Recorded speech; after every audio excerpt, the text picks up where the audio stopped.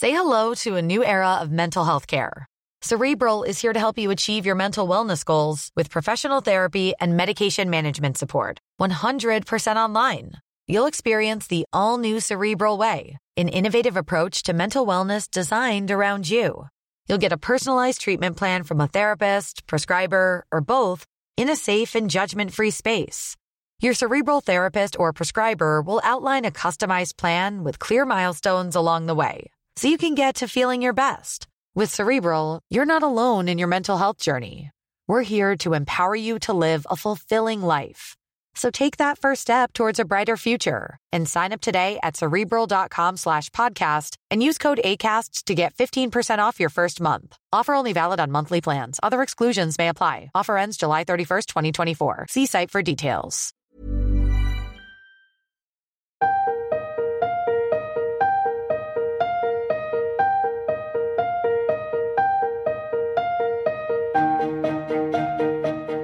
Welcome to Great Ideas, a series about the ideas that have shaped the world we live in, created in association with Victoria University of Wellington. I'm Megan Whelan, and in this series we look at what it takes to change our perspective, consider why revolutionary ideas still matter, and what happens to us next.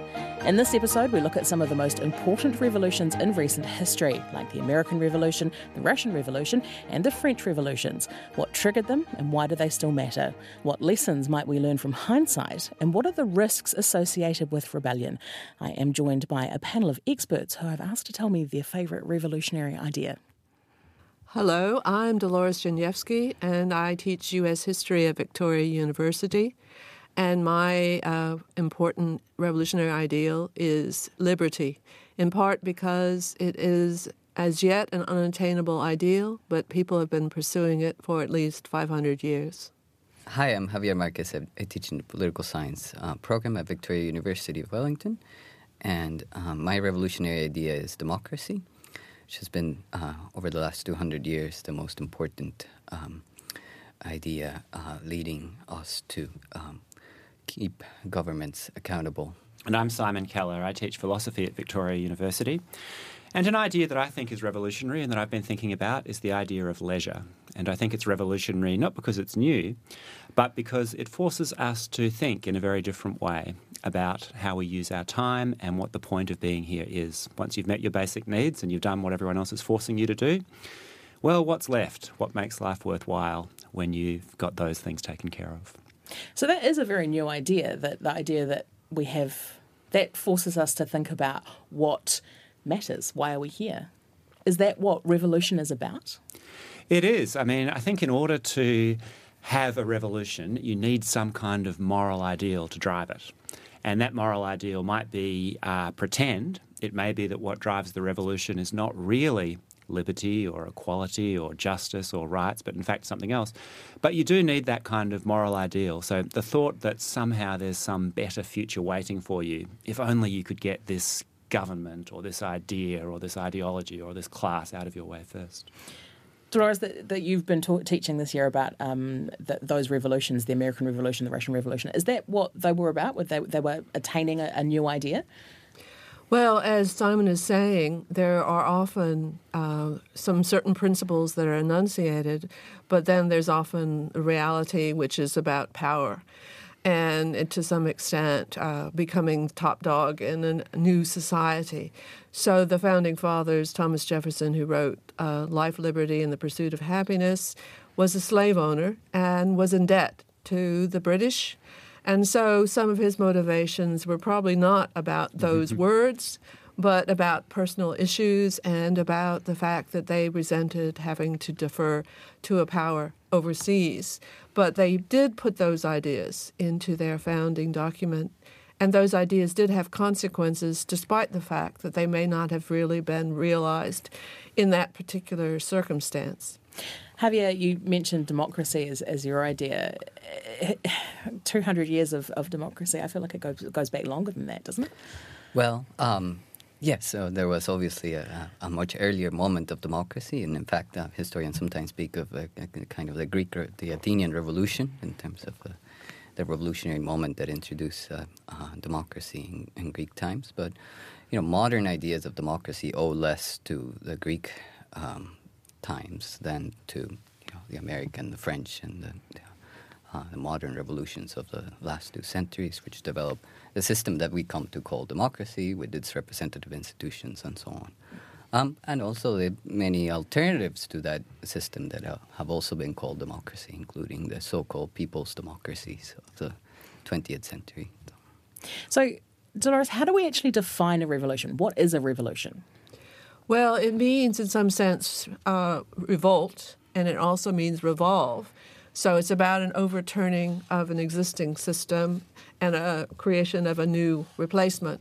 And it can be, in some sense, subdivided between political revolutions, such as the American Revolution, or social revolutions, which are about changing social arrangements, class, and so forth.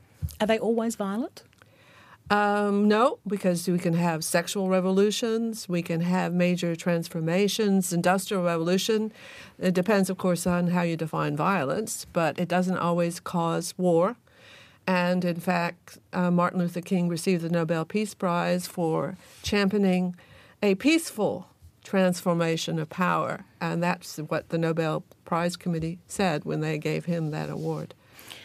Are they always, is the idea of revolution, Simon, you can maybe answer this, does it have to be quick change? Look, I guess not by definition, but if you've got someone who's considering themselves to be a revolutionary, then usually that doesn't just mean, letting the arc of history take its course over thousands of years. No, I think it doesn't have to be quick change. It certainly has to be active change. I think if you consider yourself a revolutionary or leading a revolution, then you need to have the idea that somehow you're going to go out and make it happen. So the rhetoric of revolution always brings with it a kind of urgency and a call to arms, whether metaphorical or literal. And certainly when we look back in history and we classify certain events as revolutions, even if it's something like the Industrial Revolution, not a political revolution. Which was not quick. Right. No, but we are very keen to put boundaries on them, to say, the English Revolution started at about this time and finished at about that time. It does sound a little bit funny to say, we are presently part of a revolution that has been going on for hundreds of years and will continue to do so. Are we presently part of a revolution? I think people are going to look back on this time and say that we were part of a kind of technological revolution. And that is part of what I meant when I talked about the importance of thinking about leisure as a revolutionary idea now.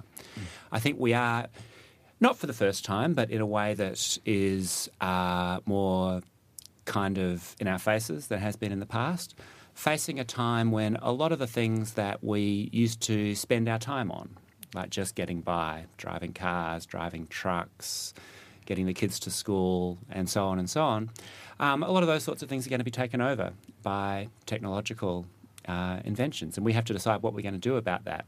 Firstly, how the riches that creates are going to be distributed. But secondly, what we're going to do with ourselves now. Javier, the other revolution, I guess, that's going on along with that idea of leisure time is the idea of mass communication and how that's worked. And we've seen how that's played out in your sort of field of expertise around dictatorships and those kinds of governments. Do you think that's a revolution?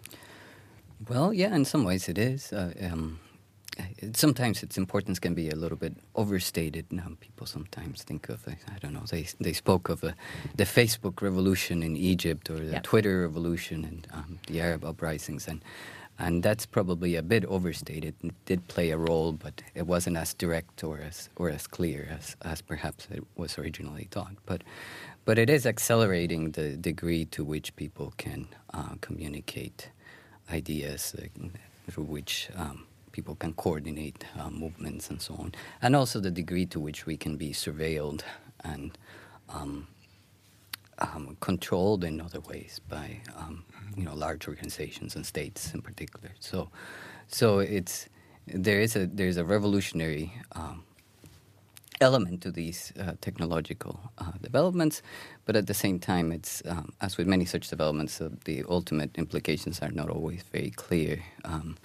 The emergence of social media has probably encouraged people to revolt in some ways, but it has also enabled certain forms of control that were impossible Absolutely. before. And a backlash against those revolts as well. Exactly.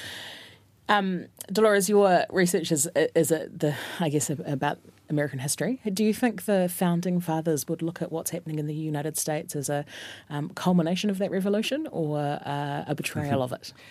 Oh, well, I think most of the Founding Fathers would see it as a betrayal because they were not fans of democracy. In fact, that's what they set up the Constitution in order to restrain. That's part of the reason there's an electoral college, why the different elections are staggered. And only the House was directly elected in their period, and it was based on property. Only those who had a certain amount of property could even vote. So probably 4% of the people could actually participate, and that's who they saw as the elect. And they wouldn't really see Donald Trump as their heir apparent without any doubt. So they would like him, but not the way he got there? No, they wouldn't like him. Oh, they wouldn't like him? No, he's too vulgar, uneducated. They were quite elite. They had read Hobbes and all the rest of the political theorists, and they were some of the best educated people in their society, such as Thomas Jefferson. And no, they would not have approved, and they had hoped to restrain that kind of populism by the way they had set up. And they believed in virtuous leadership, and I don't think that he would meet their tests. You mentioned Hobbes. Simon, you've been teaching this year about the social contract. Can you explain what you mean by the social contract? Well, the idea of the social contract is that the government gains its legitimacy and its right to push us around and tell us where to park and to throw us in jail if we break their laws and so on, as a result of some kind of contractual arrangement that we share either with each other or as individuals with the government. Now, that kind of contractual arrangement has been represented in all sorts of different ways, and in some ways it's the term social contract that's most appealing rather than any particular idea that lies behind it. So it's the idea that we've made a probably tacit agreement with the government that they'll do stuff and we'll do stuff as well. Yeah, exactly, or perhaps with each other. And one way to see just how radically different the sorts of different ideas that fall under the idea of the social contract can be is to see that there are many famous defences of the social contract that seem to encourage revolution, like Locke and Rousseau gave inspiration to revolutionaries because the thought was, look, the government only holds its authority at our as we give it to them. So therefore, if the government's not acting on our behalf and it's not wielding our rights in the way that we think it ought to, then we have not just the right but the duty to rise up and overthrow it.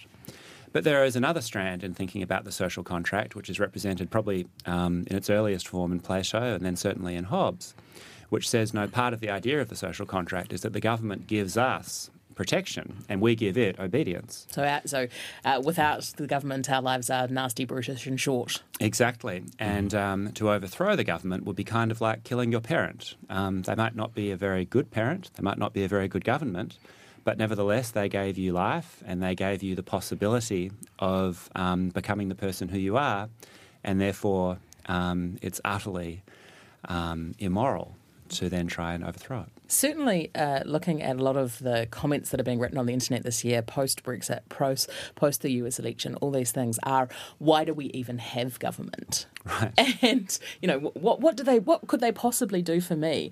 And I guess, that actually seems like a reasonable question. Why do we have government? Javier, I'm going to throw this one to you. Well, the usual social contract idea that, as Simon was saying, Hobbes would basically say, the alternative is much worse. Without government, we are outside of, the social relationships of trust, and we can't trust each other. We end up in the famous war of all against all, right? And that's a classic justification in the modern era for having government at all. Of course, there's a long tradition as well, starting in the 19th century most obviously, that questions that and says, could we have something else? The revolutionary anarchists argued that we could eventually get rid of government in the sense of a coercive institution that tells us to do or not to do certain things, and replace it with voluntary arrangements in which we come together without the need for coercion. And all those revolutionary, there's a long revolutionary tradition in the 19th century, and well into the 21st century of anarchists who say there is a different way of doing things, and eventually government could be. It would either wither away or it could be overthrown in one last revolutionary upheaval. So. This comes back to some of the stuff you've talked about, Simon, is the idea that what happens after a revolution? And I mean, that's always an interesting question, what comes next? It's all very well and good to be the active revolutionary and say things happen, but someone then has to do what comes next. So what does come next? Right. Well, certainly if we're talking about revolutions as potentially violent overthrowings of the state by the people, one of the lessons of history is that revolutions are completely unpredictable. And if you look at the way that a country is, 4 or 5 decades after a revolution, pretty much always it's completely different from what the revolutionaries envisaged when they took on their revolution. And in some ways, that's, not surprising. Revolution usually involves getting into a state of war, that is a state in which there's no established authority, and in which people feel as though they are able to act in ways for which they're not going to be held accountable. And that just leads to chaos and to people wanting some kind of authority to take over, any kind of authority. That could lead you anywhere. So one of the questions that I think you have to ask when you're thinking about the morality of beginning or taking part in a revolution is the question, how sure are you that this revolution is throwing over a seriously unjust or otherwise horrible state?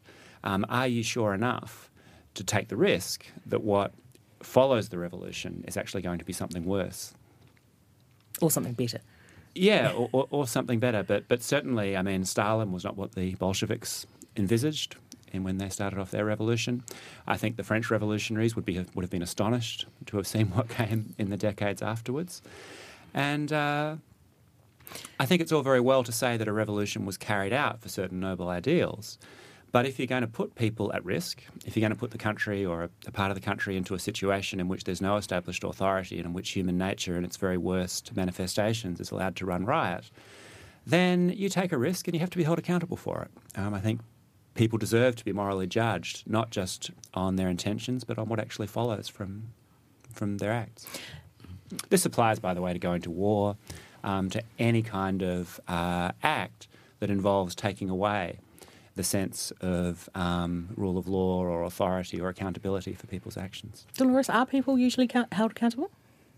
It depends on who are the winners in particular circumstances, and the winners usually may be able to make the rules. After World War II, the winners decided who should be punished for war crimes, but such nations as the United States avoids being held accountable for its atrocities and won't even participate in the International Criminal Court now. So accountability is related to power, and who decides is an ongoing kind of question.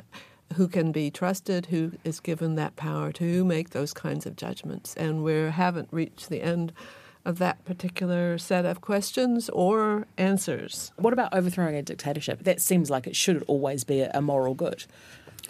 Well, it depends. You have something like the Syrian revolt, right? So you have it started out with peaceful protests, some very creative. Some of my favorite stories from the beginnings of the Syrian revolt are people doing amazingly creative and courageous things in nonviolent ways. And it suddenly, it all goes to hell. Literally, hell, yeah. Literally it goes to the Hobbesian war of all against all.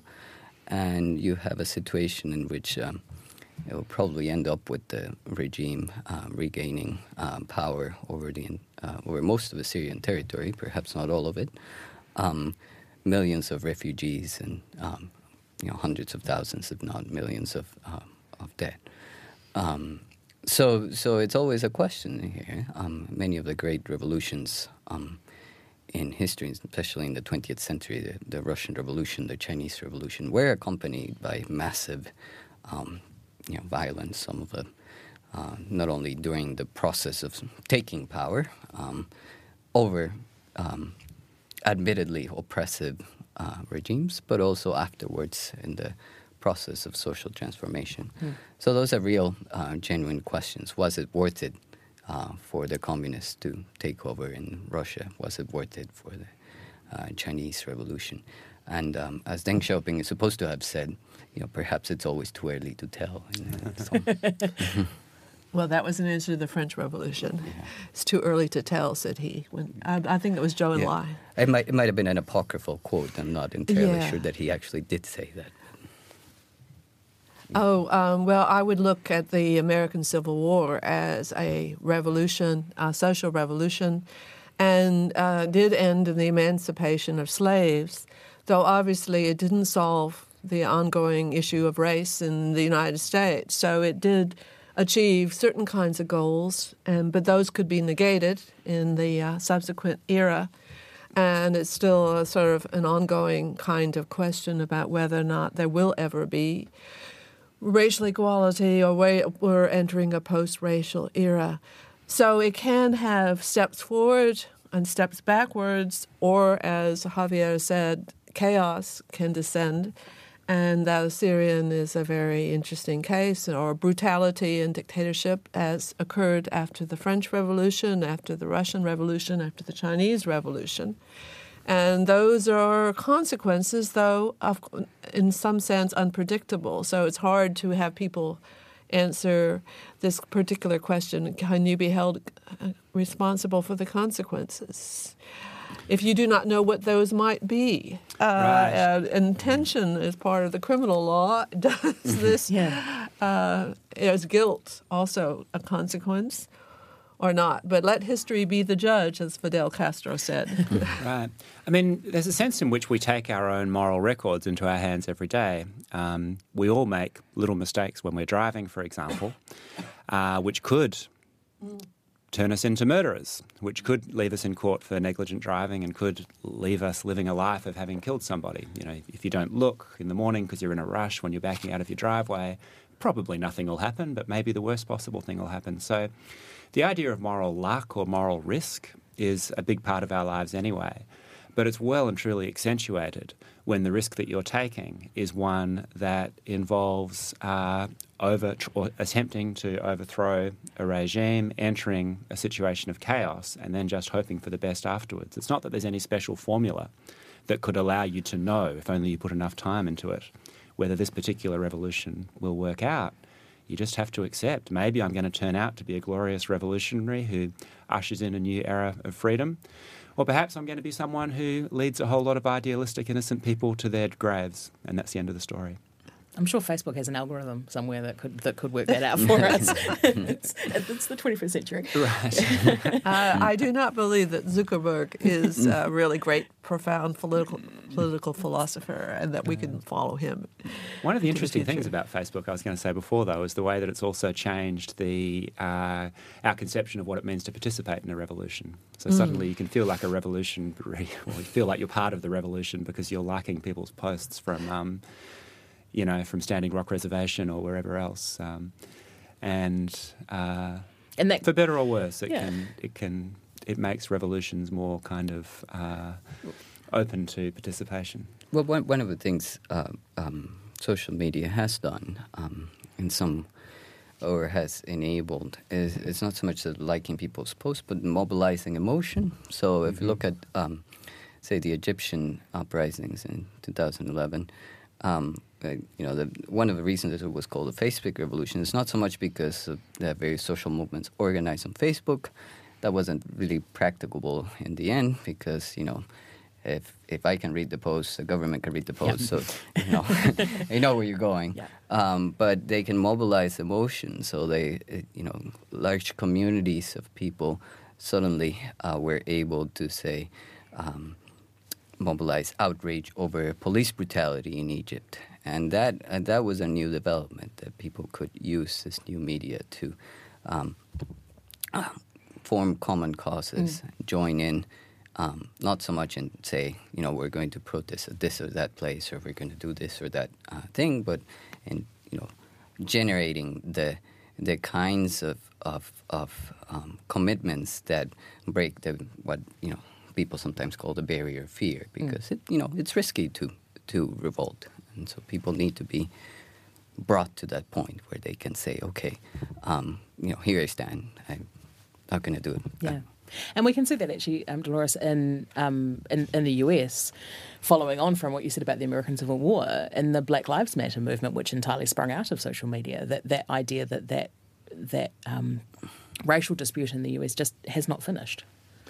Yes, I mean, it's an ongoing conflict, and social media is one means of that kind of communication. On the other hand, social media is also being used to mobilize the alt-right, the neo-Nazis, and groups that are opposed to Black Lives Matter. So it's not always on the side of equality, if that's one of our principles. It can be on the side of inequality, and it can also overthrow standards such as reason that journalism used to prize. Still and does. the spread of false news is another kind of consequence that it removes the editor and people who are fact-checking and so forth. So it can be used in all kinds of different ways, as other forms of communication have certainly been. And rhetoric can be used to enunciate great ideas,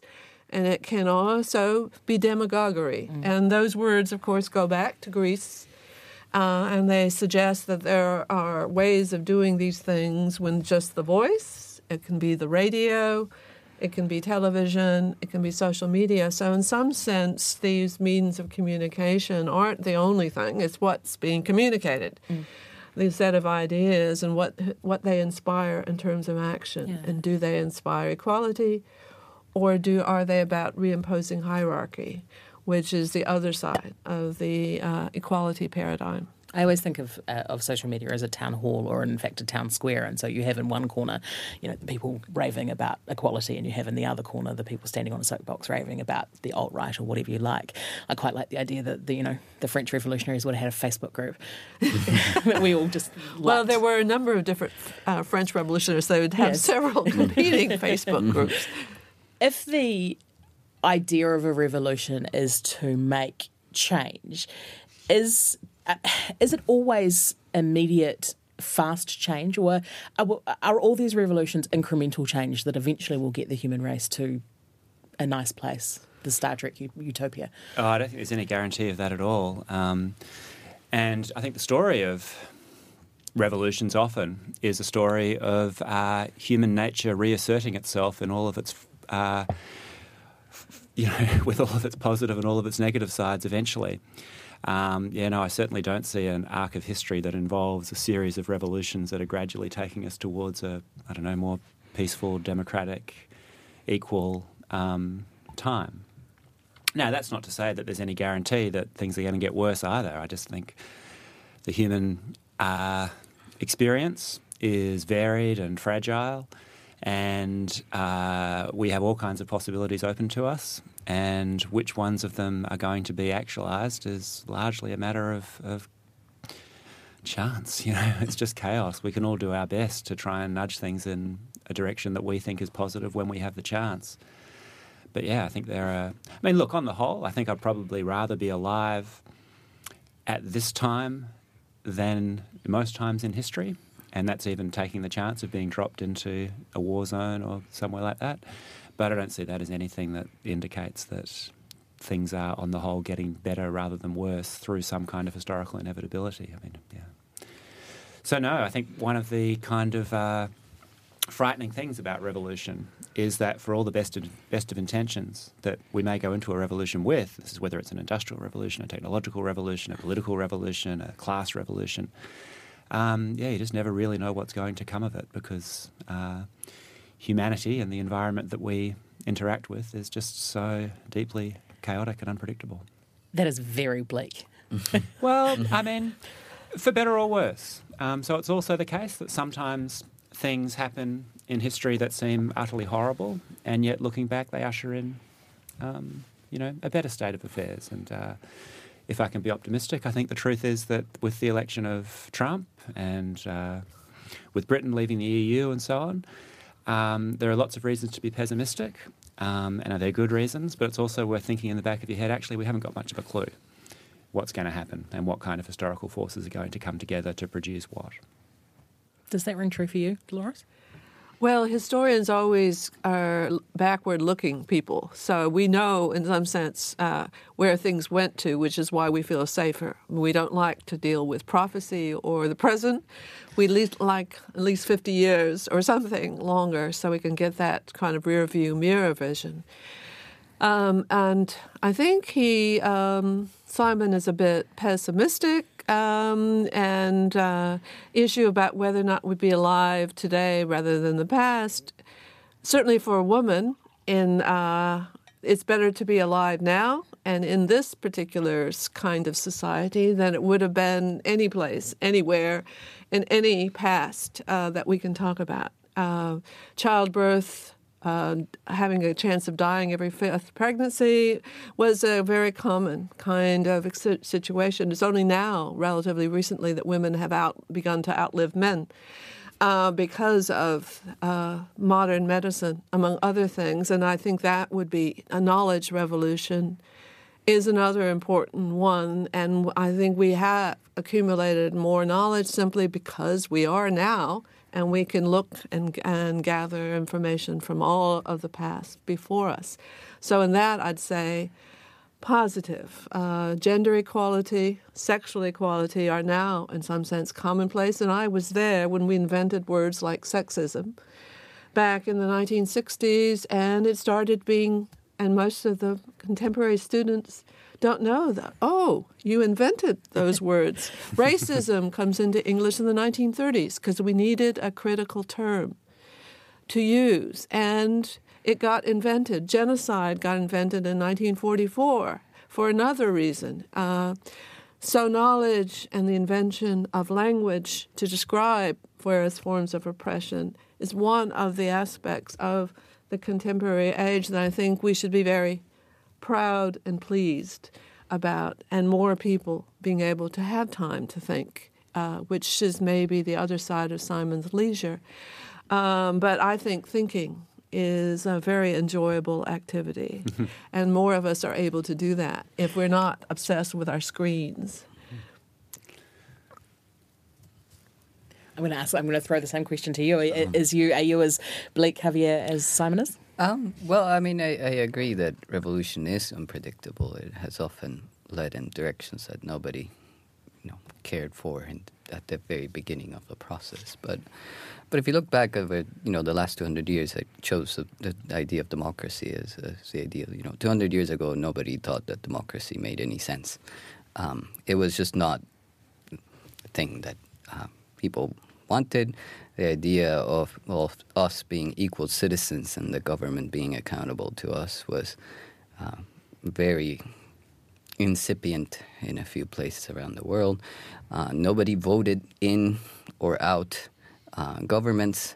200 years later, pretty much every country in the world pays lip service to this idea.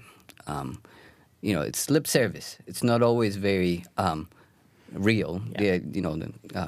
Different societies don't quite live up to the ideals that they profess, but it's there, right? It exerts a kind of pressure in ways that were unexpected before. And I think it's probably a positive, despite the fact that the path there hasn't always been very straight, and there's no guarantee that it will continue in that direction forever, certainly. Are we still in then? Are we still in the middle of that of the democratic revolution? In a sense, we are. I think.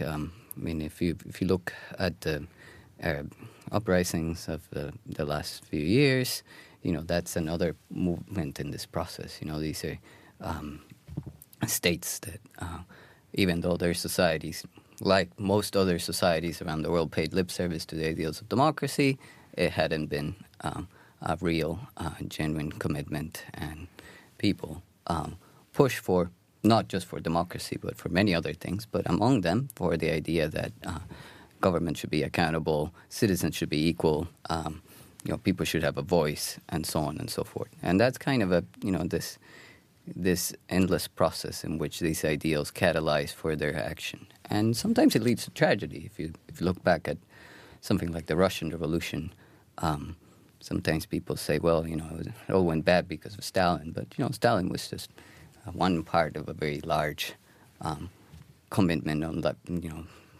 large numbers of people who believed in certain ideals of equality, of democracy, and so on, in different ways than we do, and try to build a new society on the basis of those ideals.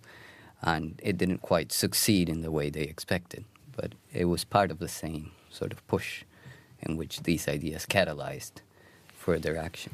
Has there ever been one that has succeeded in the way that the revolutionaries expected? Is it a hard question? Well, I think you can say that some revolts succeed quickly.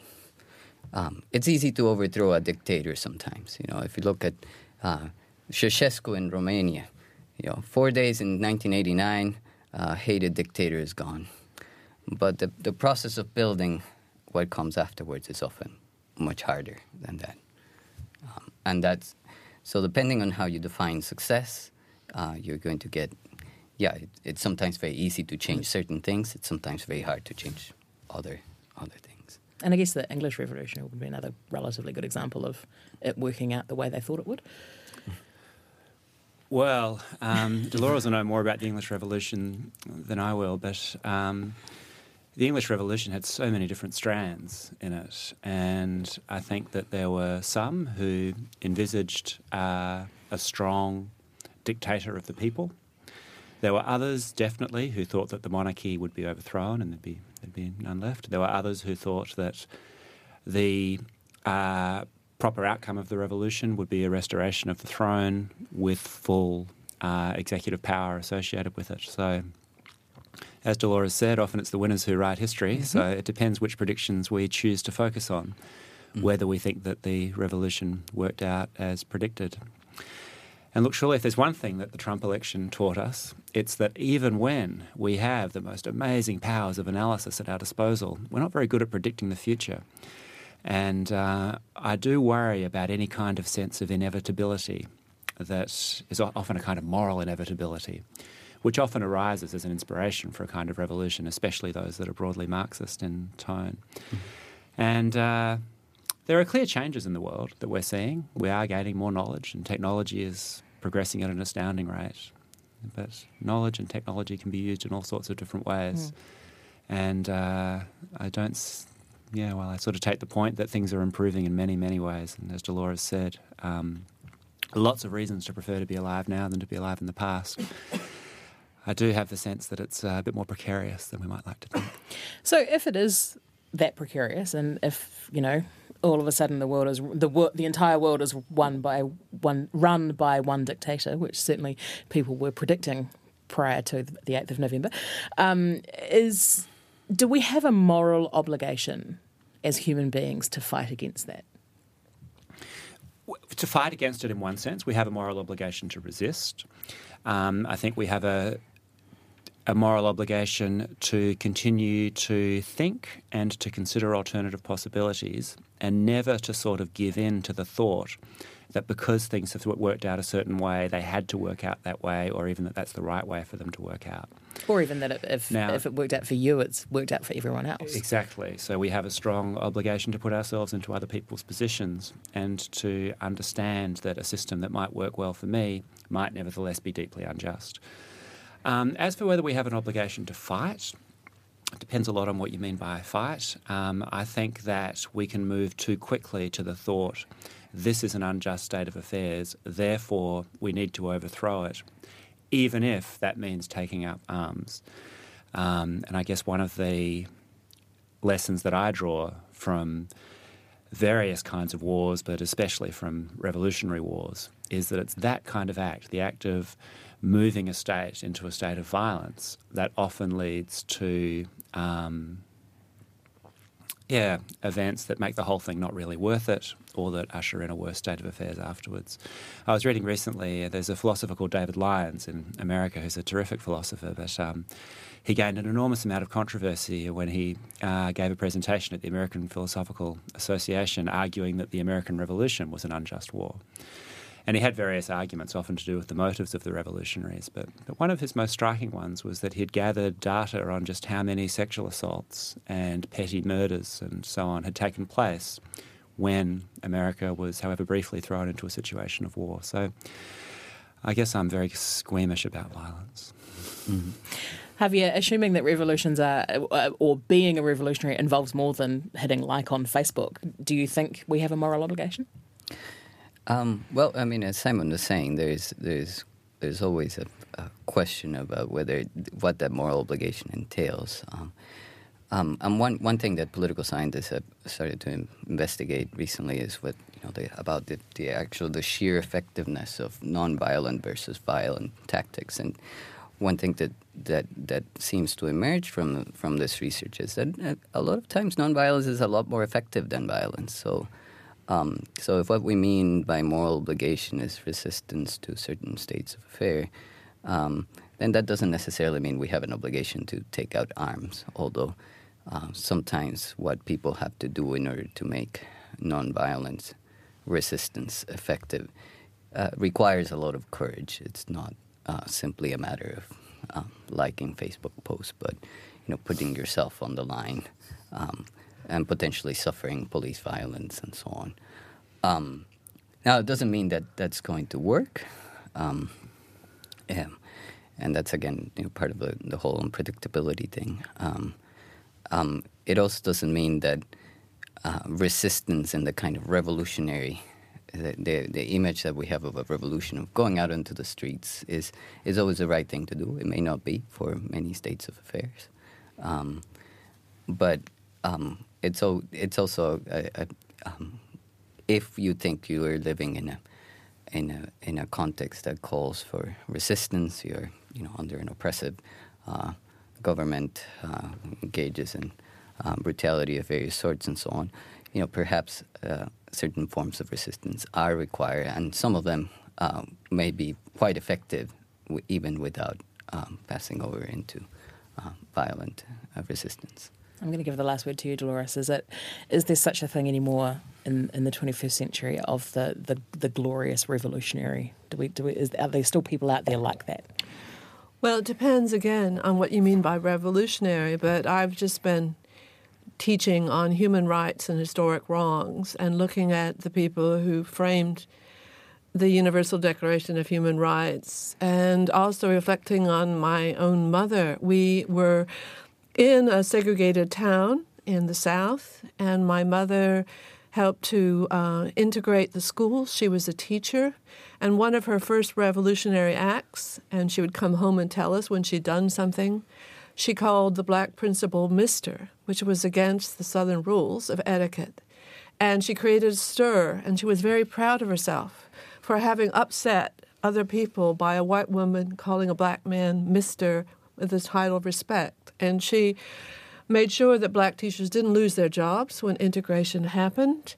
We worked with black students, even though the Ku Klux Klan threatened to bomb the high school. So we were using nonviolent methods of resistance and moral courage. And she wrote letters to me, and I never realized how courageous she really was. But one of the letters she wrote to me when I was at university was that she was driving down our street, and the Ku Klux Klan was having a meeting in a local restaurant, and you could tell it was the Klan because the guy in white sheets was parking the cars, and she was driving by.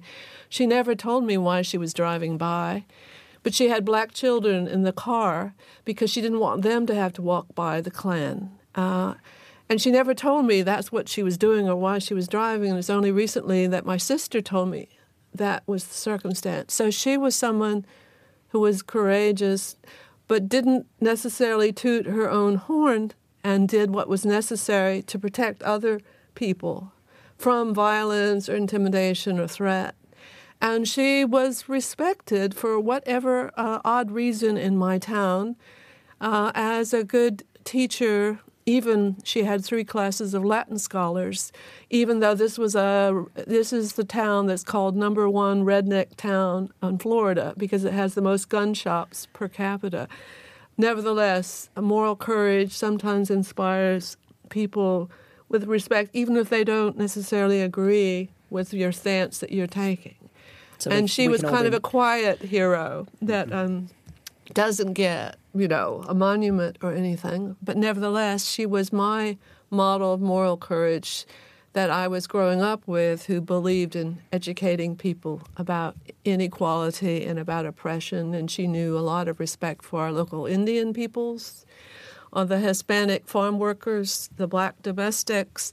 She taught us all about that particular problem. And that's, of course, what inspired me to become an American historian, to teach about those issues. So courage is possible. Change is possible. It doesn't always go straightforwardly, and it can step backwards. But nevertheless, people can make a difference is something that we've learned, and Martin Luther King is an example of that kind of better known than my mother, but nevertheless, they were part of the same historical struggle. That's a perfect ending. Great Ideas was made in association with Victoria University of Wellington. It was engineered by Phil Benge with production assistance from Adam McCauley, and our executive producer is Tim Watkin. You can find other episodes and more of RNZ's podcast at rnz.co.nz.